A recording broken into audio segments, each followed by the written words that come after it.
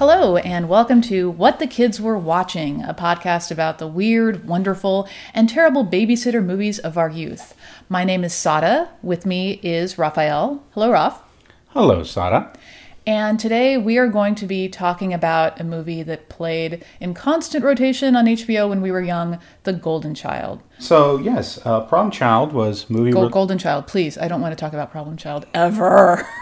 So, The Golden Child starring Eddie Murphy, which some people probably feel like they don't ever want to talk about it again, and I respect that.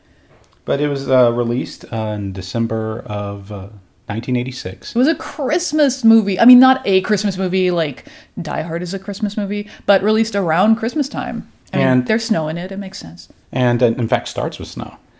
But we're going to be going, full disclosure, on all of our podcasts will be spoilers, obviously. So many spoilers, but you've had like 30-something years to see this movie, so... So, the story is following Eddie Murphy as Chandler Jarrell, who is how would we describe him? He describes himself as a finder of lost children. Who employs him? Who pays him? Unclear. But he finds lost kids, and that's what he does for a living. And when Charles Dance as... Ça donne is an evil all-around man, and that's well-tailored, and goes around the world with his evil misfits to steal a small Tibetan child and of a temple, and so he's evil, clearly. And it's basically Chandler's job to save this child because, as the female love interest tells him, he is the chosen one. As the movie poster tells him, he is the chosen one. Basically, Chandler is like the protagonist in a bad YA novel. Everything happens to him, but not by him. He is constantly told he is the chosen one, and then he'll make a terrible joke and laugh that great Eddie Murphy laugh about it. We didn't know at the time. I mean, I think my first experience was like HBO and didn't think about the context of it because he was just Eddie Murphy. And at that time, got to realize he was the greatest person in the universe for that particular mid-'80s period. It was his first big movie after Beverly Hills Cop, which was the biggest movie of 1984. And so everyone was excited about what he was going to do next. In fact, Ralph, I believe you told me that The Golden Child was created to sort of introduce Eddie Murphy as an Indiana Jones-style character. The project had been around before him, but I think what they did was they wanted to put him into something. In fact, weirdly enough, Ghostbusters, which came out same year as Beverly Hills Cop, they wanted to put him in as Winston Steadmore, but that didn't line up because of the speed of the production. And by the end of the year, Eddie Murphy was the biggest thing since anything. And they were like, we want to put him, Paramount, who he was working with, was like, we want to put him in something. He almost ended up in Star Trek 4 because he was a avowed Trekkie. And then... What? I didn't know Eddie Murphy was a Trekkie. That's totally, awesome. He wanted to be in it. And they had the idea of, we're going to go back in time. And then the idea is that modern day Eddie Murphy sees them come back in time and then becomes their sidekick in the movie. And as the heads of Paramount, I think that was Barry Diller, but don't quote me on that, basically went, we're not going to mix together our two favorite things. So They found a project for him, which was this. Got it. Cool. So Ralph asked me the other day, when was the first time you saw this movie? Do you remember it? I have seen this movie so many times. I can't really remember the first time I saw it. What I do remember was sitting in the movie theater and seeing the teaser trailer, and it opens in Nepal, and it's snowy, and it's very cold. You're like in this really dense snow globe, and there's this like deep voiceover. I tried to find it on YouTube. I was unsuccessful. Then suddenly you see Eddie Murphy in all these coats, and he's yelling about how cold he is, and everybody in the theater broke out laughing. And what that said to me was, this is a funny person. You should laugh at his jokes. This movie's going to be wacky. And when I was growing up, we things were kind of rough for us. I grew up single parent family, 3 kids. My mom was a teacher, so we did struggle, but we had cable. And my mother would tape movies from cable, and we would just watch them over and over. And the thing about The Golden Child, well, first of all, the word child is in the title, so it's easy to assume that this movie is appropriate for kids. It was PG-13. There's no sex in it. I mean, there are a lot of sexual references, but no one gets naked. The violence there is violence, but it's cartoonish. There's blood, but I don't think anyone gets decapitated. So it's not, on the surface, I can see how it's not inappropriate for kids. This movie is not for children. I had no business watching this over and over again, especially since Star Wars wasn't allowed in my house. So how did that go? Is it just like, I know you watched it the first time or two, but then Did it become the let's put it on? What prompted you to see it? We again watched it over and over again. I'm assuming my brother and sister were there too. For all I know, it was just me and Eddie Murphy. I watched it a lot because it was funny. But it was funny in that way that I was sort of told was funny. You know, he keeps making jokes. He laughs at his own jokes. And, you know, when you're a kid, sometimes you're still figuring things out. You're still figuring out like grown-up humor. And so I just went along for the ride and thought, well, he's funny. He's laughing at it. Everybody likes him. He's the chosen one. So this is a funny movie and the jokes are funny. And they're not. I mean, some of them are, but revisiting it, the thing about Eddie Murphy's character is that he takes up so much room that there's barely room for any other characters in the movie. His jokes are just like this giant jingling costume around him as he walks through scenery and people just sort of watch him and blink. There are some other characters who get in some good lines or a good fart joke or two, but really it's his show, and I don't know if that works. The movie was, I think, his first real vanity project, because until Beverly Hills Cop, he was the young guy coming into these movies. And Beverly Hills Cop was where everyone finally discovered him as the lead. And here was where you can see that he's sort of doing what he wants to in relation to the project, and everything around it is basically inflating him. And that's what he would do in a lot of his projects from here on out. Even the titles, the song at the opening credits Oh my God, can we talk about the opening credits for a second? Okay, first of all, the very beginning of this movie takes forever. I think you're in Nepal, the kid gets kidnapped. I don't know if we just didn't record that part on HBO when I was growing up, or if I would just fast forward it, but that whole part feels it doesn't have that familiarity that the rest of the movie has, probably because I thought it was super boring and never spent time with it. And then after that, we jump immediately into the credits. The song that's playing is by Anne from Heart. I should know her last name. Hi there, her last name is Wilson. It's Anne Wilson from Heart, and now I will never forget it. But it's called The Best Man in the World. And the chorus is literally, you're the best man in the world. And you're being told this as an audience member as Eddie Murphy comes up to a dude at a magazine stand who's reading a magazine called Chunky Asses, and Eddie Murphy makes fun of him. And I don't know if that's just supposed to be super deep irony or if the movie is like oblivious, but being told that this dude is the best man in the world as he's making fun of someone else and referencing what's supposed to be this gross, funny porno. Again, this movie is supposedly for children. That's just a thing that's going on there. And that's sort of the problem with his character's relationship with everybody else.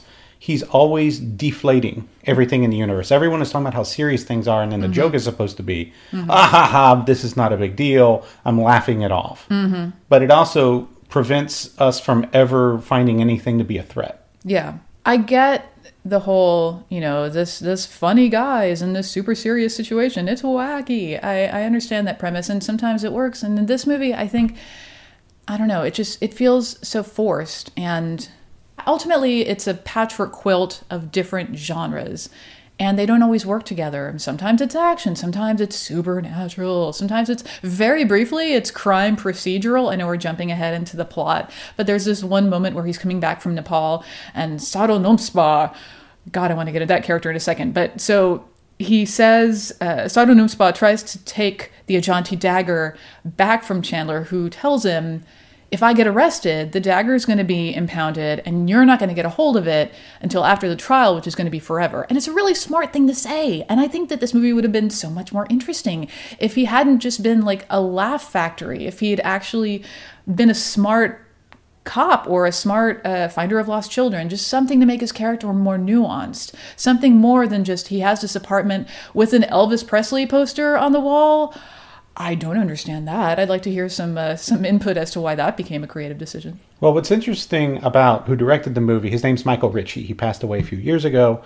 We would best know him as the director of Bad News Bears, The Candidate, Downhill Racer, Semi Tough, a lot of really great 70s movies. Then once when he came into the 80s, he was doing stuff like Survivors, Wildcats, and the movie that was a big hit right before this one, Fletch. And I think that what they were wanting to do was, he did Fletch where an actor's funny while he's going through a mystery. And I think that key moment that works is very much in a way that Fletch worked. But the difference is that Chevy Chase can play a straight man But I mean, that was part of the charm of that movie. I'm not sure that just cracking jokes through this movie is what's working. I don't know. I feel like I'm... Oh, I don't think it works at all, honestly. I think it's funny how you said as a kid you accept anything. And as a kid, I just accepted you could put these tones together and just go, I guess that's the way it is. And the other thing is that I think this movie has the potential to be really an exciting adventure movie. Like, this is really dating myself, but when I was a kid, one of my favorite things was this one episode of Sesame Street where they went to China and another one where they went to Hawaii. And it was like, it brought all the fun of the characters into a new and exciting place. And just, it was just like this delicious fusion of fun and interesting and cultures. You know, as a kid, I still have never been to China. And I remember, like, I learned so much. It was really interesting. And this movie sort of misses that opportunity of bringing the fun to the seriousness. I feel like maybe we should go over the plot of this movie a little bit too. I'm not sure if we've covered it. Do we really? Because it's even rewatching it, I keep like there's never a point in the movie they even explain why Chandler's the chosen one. No, he's just told because it's a man who is no angel. Well, what is it about him that's like so bad other than, you know, he sort of harasses people when they're trying to buy porn.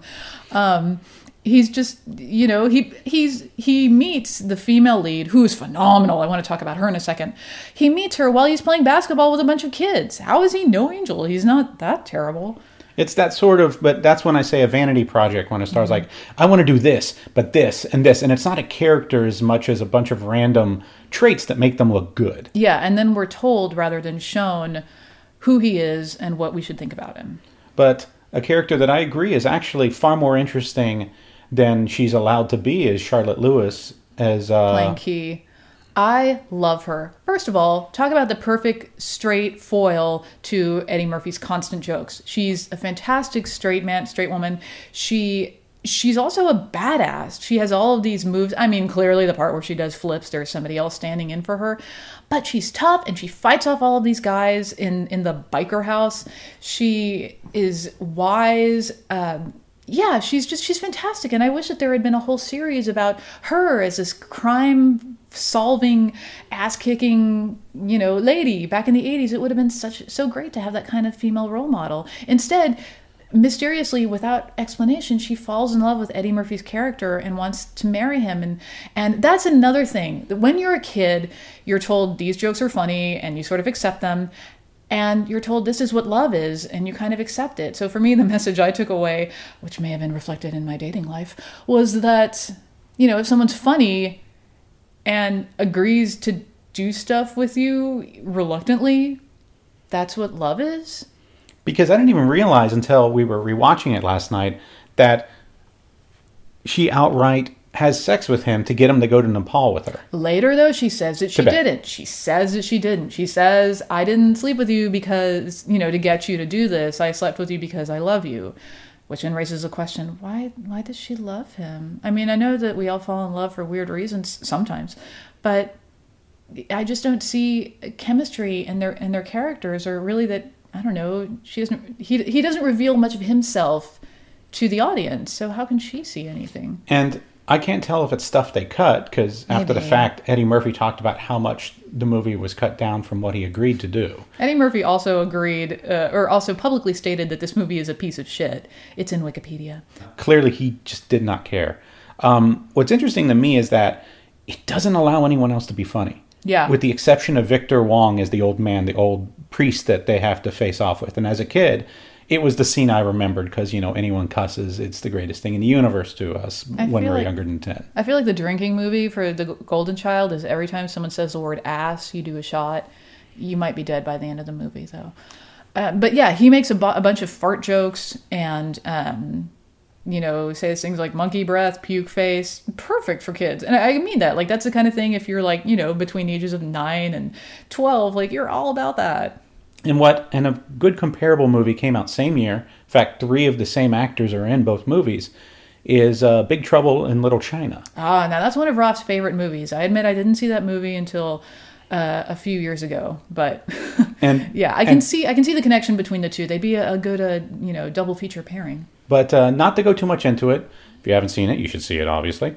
But it provides a much different attitude of a foreigner in relation to another culture. In this place, it's an American, a very John Wayne, meat and potatoes type of guy going up against a bunch of Chinese mystical warriors as opposed to Tibetan and Buddhist wizards and such. But the whole attitude of the movie is he's in over his head. And he does not know what he's talking about, and everyone else does. But it allows all the other characters competence, agency, a sense of humor, so that they feel comparatively like strong characters and a threat. Whereas Charles Dance never feels like a threat because he never does anything as himself. He's just a stop motion character that fights him at the end. And that's it. A couple of things. So the two things that I want to talk about at this point, one is that I want to delve a little bit further into the main villain of this movie. And then I want to start talking with Ralph about, is this movie salvageable? Should we keep it on the shelf? If you haven't seen it, should you see it? If you liked it as a kid, should you rewatch it?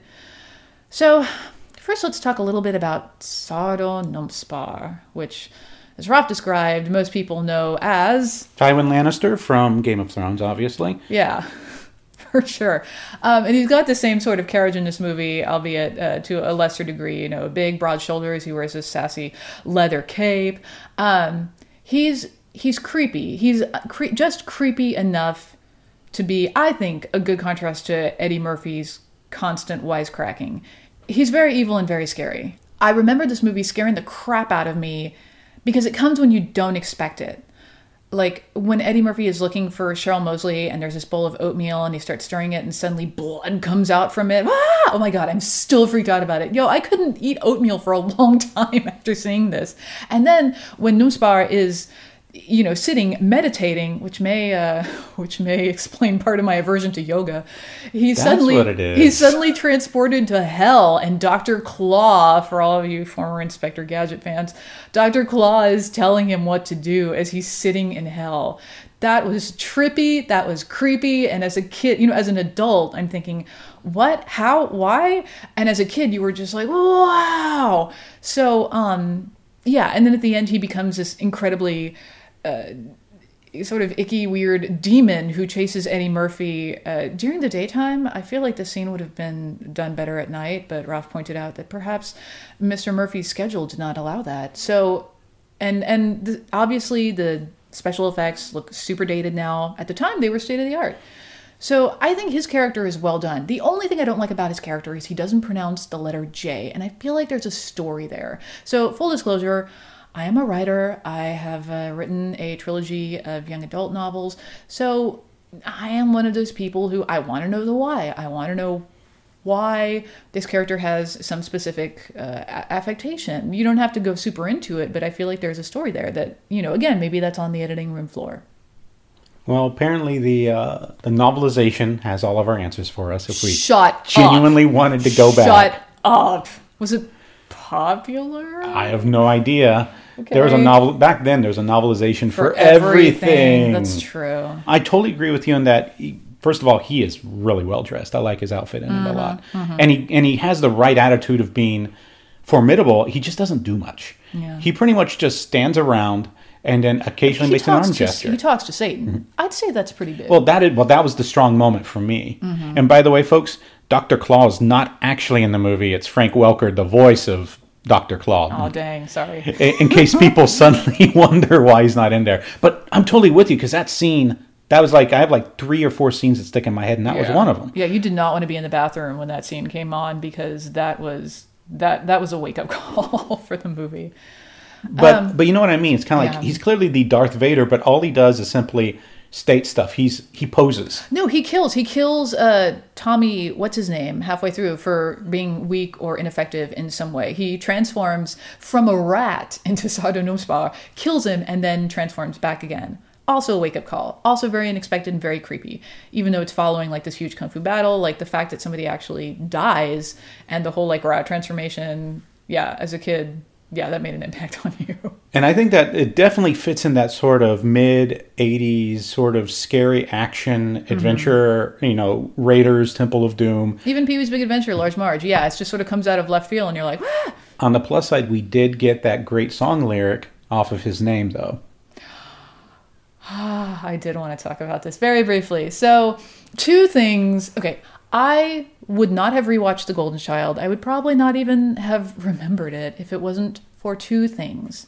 One is in the album Late Registration, Kanye mentioned Sweet Brother Noopsy in the song Gone. And when I heard that, I knew that name, but I couldn't place it. And so that stuck with me. But again, I spent maybe 5 seconds thinking, what was Noopsy from? And then, a few years ago, I have friends who went to Nepal. And they came back and they installed a prayer wheel on their wall. I went over to their house, and as soon as I saw it, I remembered the iconic scene from the movie. And I guess it had happened enough times where my friend recognized my expression and he said, just do it. And I was like, do what? And he was like, I know what you're thinking. Everyone thinks that. And my response was, wait, other people know about this movie? And again, because it was on constant rotation at HBO, we all saw it. And again, the inspiration for this podcast. So I did. I went up to the prayer wheel, and I am both proud and horrified to report that I did the, I want the knife. I want the knife, please. And it was glorious.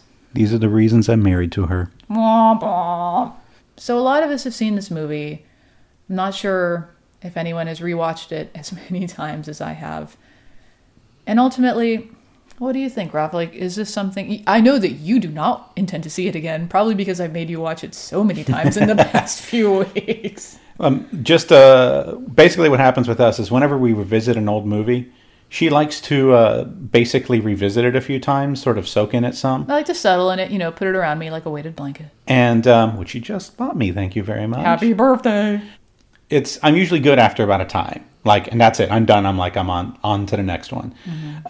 The movie's not distinctive enough for me to be a strong revisitor because when it comes down to it, there's first the problem of everything's rotating around him in terms of as a comic performer. But it's also that, sad to say, the movie is not very visually compelling. It feels very TV movie-ish when it feels like what I was used to back then. I was sort of the gold standard was Spielberg action, which was like... It's a pretty high bar, though. I'm a kid. I'm not exactly having very acute taste there. I just felt like the action was very lower tier compared to the neater action movies I had seen at the time. And so it sort of felt like, oh, here's a comic actor. He can't really fight, so we're going to cut around it. And I didn't understand what that meant at the time, but it feels like that TV movie type of action. Yeah. And something I didn't realize until yesterday was the movie, in theory, it's I don't want to say it's for kids, but it's clearly more geared toward younger audiences, and there aren't that many young people in it. Obviously, there's the Golden Child, and Key, the female lead, is what was she, 18 when she made this movie? She looks older, but, clearly she's young-ish. Everyone else is so much older, which sort of gives you that fun of, oh, I'm watching a grown-up movie, but there are still ass jokes in it. But, I started thinking about, if I start talking about all the inconsistencies or the weird little details in this movie that didn't make sense, we're going to be here for a while and nobody probably cares. I do just want to say that I'm still amused, years later, that this biker gang holed up in this house, who are clearly terrible people. They had a woman and sold her into slavery as part of a deal with the devil. They're watching a Rat video on TV. They have hair metal on in the background, and it just cracked me up. Hi there, the band is Rat, R-A-T-T, and the song is Body Talk, just in case you wanted to find it.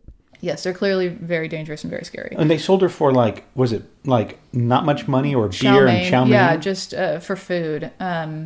Again, shorthand of, these are very bad people. The point I'm trying to get at now is, should you revisit it? I think if you were fond of it as a child, it's worth a rewatch. I'm not sure I'd pick up the DVD.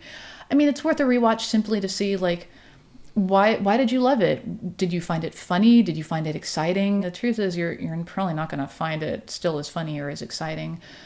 The one thing, so I keep it around, yes, for nostalgia reasons, but also there's one scene in it that I keep coming back to as a writer, because I'm intrigued about, is it meaningful for me as part of the creator's intention, or is it just, it happened to become meaningful for me?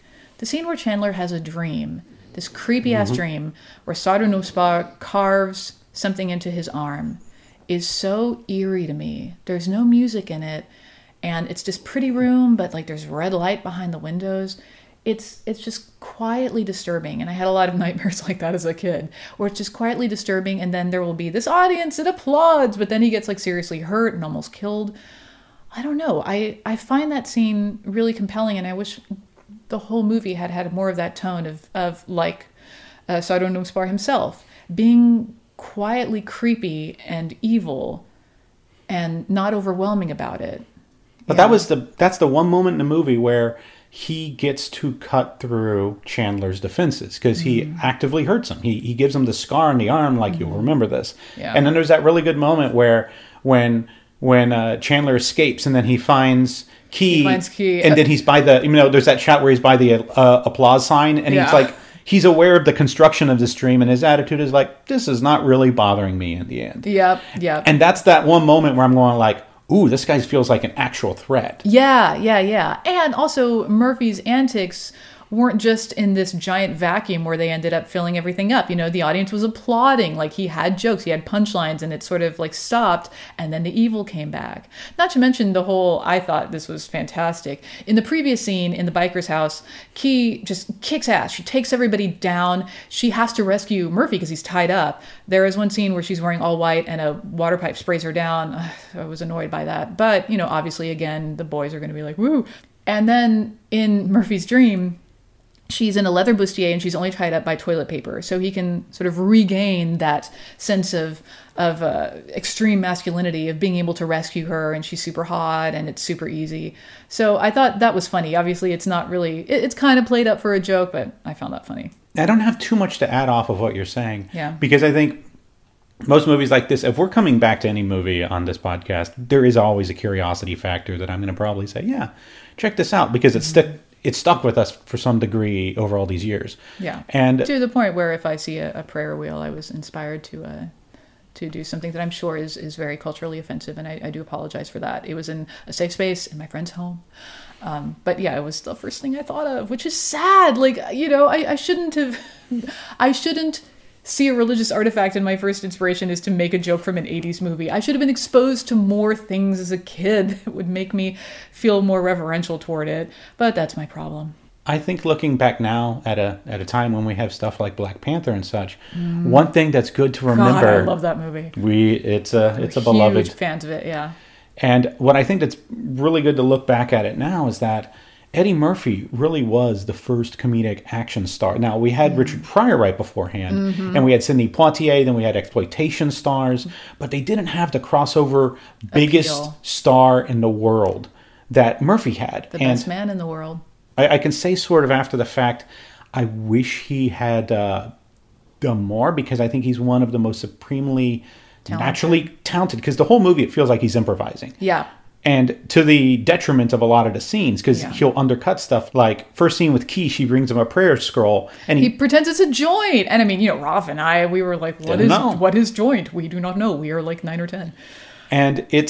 And then he'll just sort of take the joke and ramble with it a little bit, and it sort of felt like, he did a joke, and then they didn't know how to, they just sort of let it play out rather than cut it out fast and go back to the plot proper. And I think a great example of where this works perfectly is a movie like Ghostbusters, because again, that was the second biggest hit of the year of Beverly Hills Cop, and while that similarly was a very rushed project, it had a very clean structure, and they knew where the jokes went. So whenever they improvised stuff, it fit in a very specific box, so it never overwhelmed the whole movie.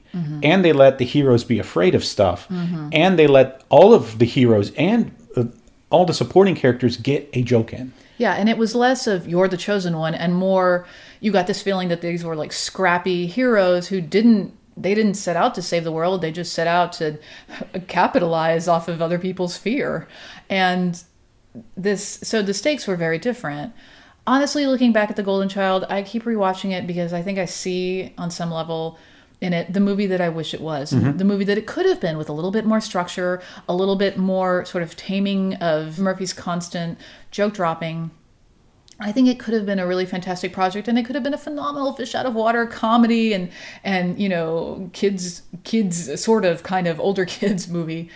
Yeah, and it's just too bad that it wasn't. Yeah, I would say give it a watch if you're curious. If you're not, and don't lose any sleep over it. There are some racist elements in it. I mean, when you come down to it, a lot of his jokes are based on making fun of people speaking a different language, or cheap shots like a woman constantly offering him unpalatable looking food while speaking a different language, or an elderly man just talking and talking and talking in a language you don't understand and then laughing. So stuff like that obviously does not hold up well. There is near the beginning a joke about someone's quote unquote sex change that does not hold up well. And unfortunately, that's, you're going to find that in a lot of comedies, even now. It's so just, be aware of that. Yeah, it'll always have a weird space in my heart for, specific reasons and specific scenes, but not sure I would recommend. I'm not sure I could go to work and be like, hey, I think all of you should rent this movie. It was fantastic. You'll enjoy it. It's something specific from my childhood, and there are parts of it that I'll save and parts of it that I wish I could recycle. Yeah, because for me, even back then, it was the lazy Sunday movie. Yeah, it was not the one I put out a lot of effort for, and when it went out of my life, when it was no longer on cable, I didn't seek it out, and I think that's usually the sign of whether or not you try to revisit it much, because it's just the fragments of little things I remember. Like I remember the whole bit where he drops the quarter. Oh, sorry. Go ahead. I mean, but the dancing soda can to putting on the Ritz, which, I mean, how would a Tibetan child know that song? But who cares? It's cute. It's funny. It's well done. I actually really like that scene. And the whole bit where he pulls out the quarter and drops it into the infinite void, and he waits for it, and he just waits for it. There's no ground. Yeah. And it's those little beats that you go, oh, that's the movie I really, really wanted to see. Yeah. And when you're a kid, you can just sort of pretend it's that movie for a while. Kids literally are the most forgiving audiences, I would say. It allowed us to see stuff and experience content we wouldn't, if we were grown up, we would probably turn it off a lot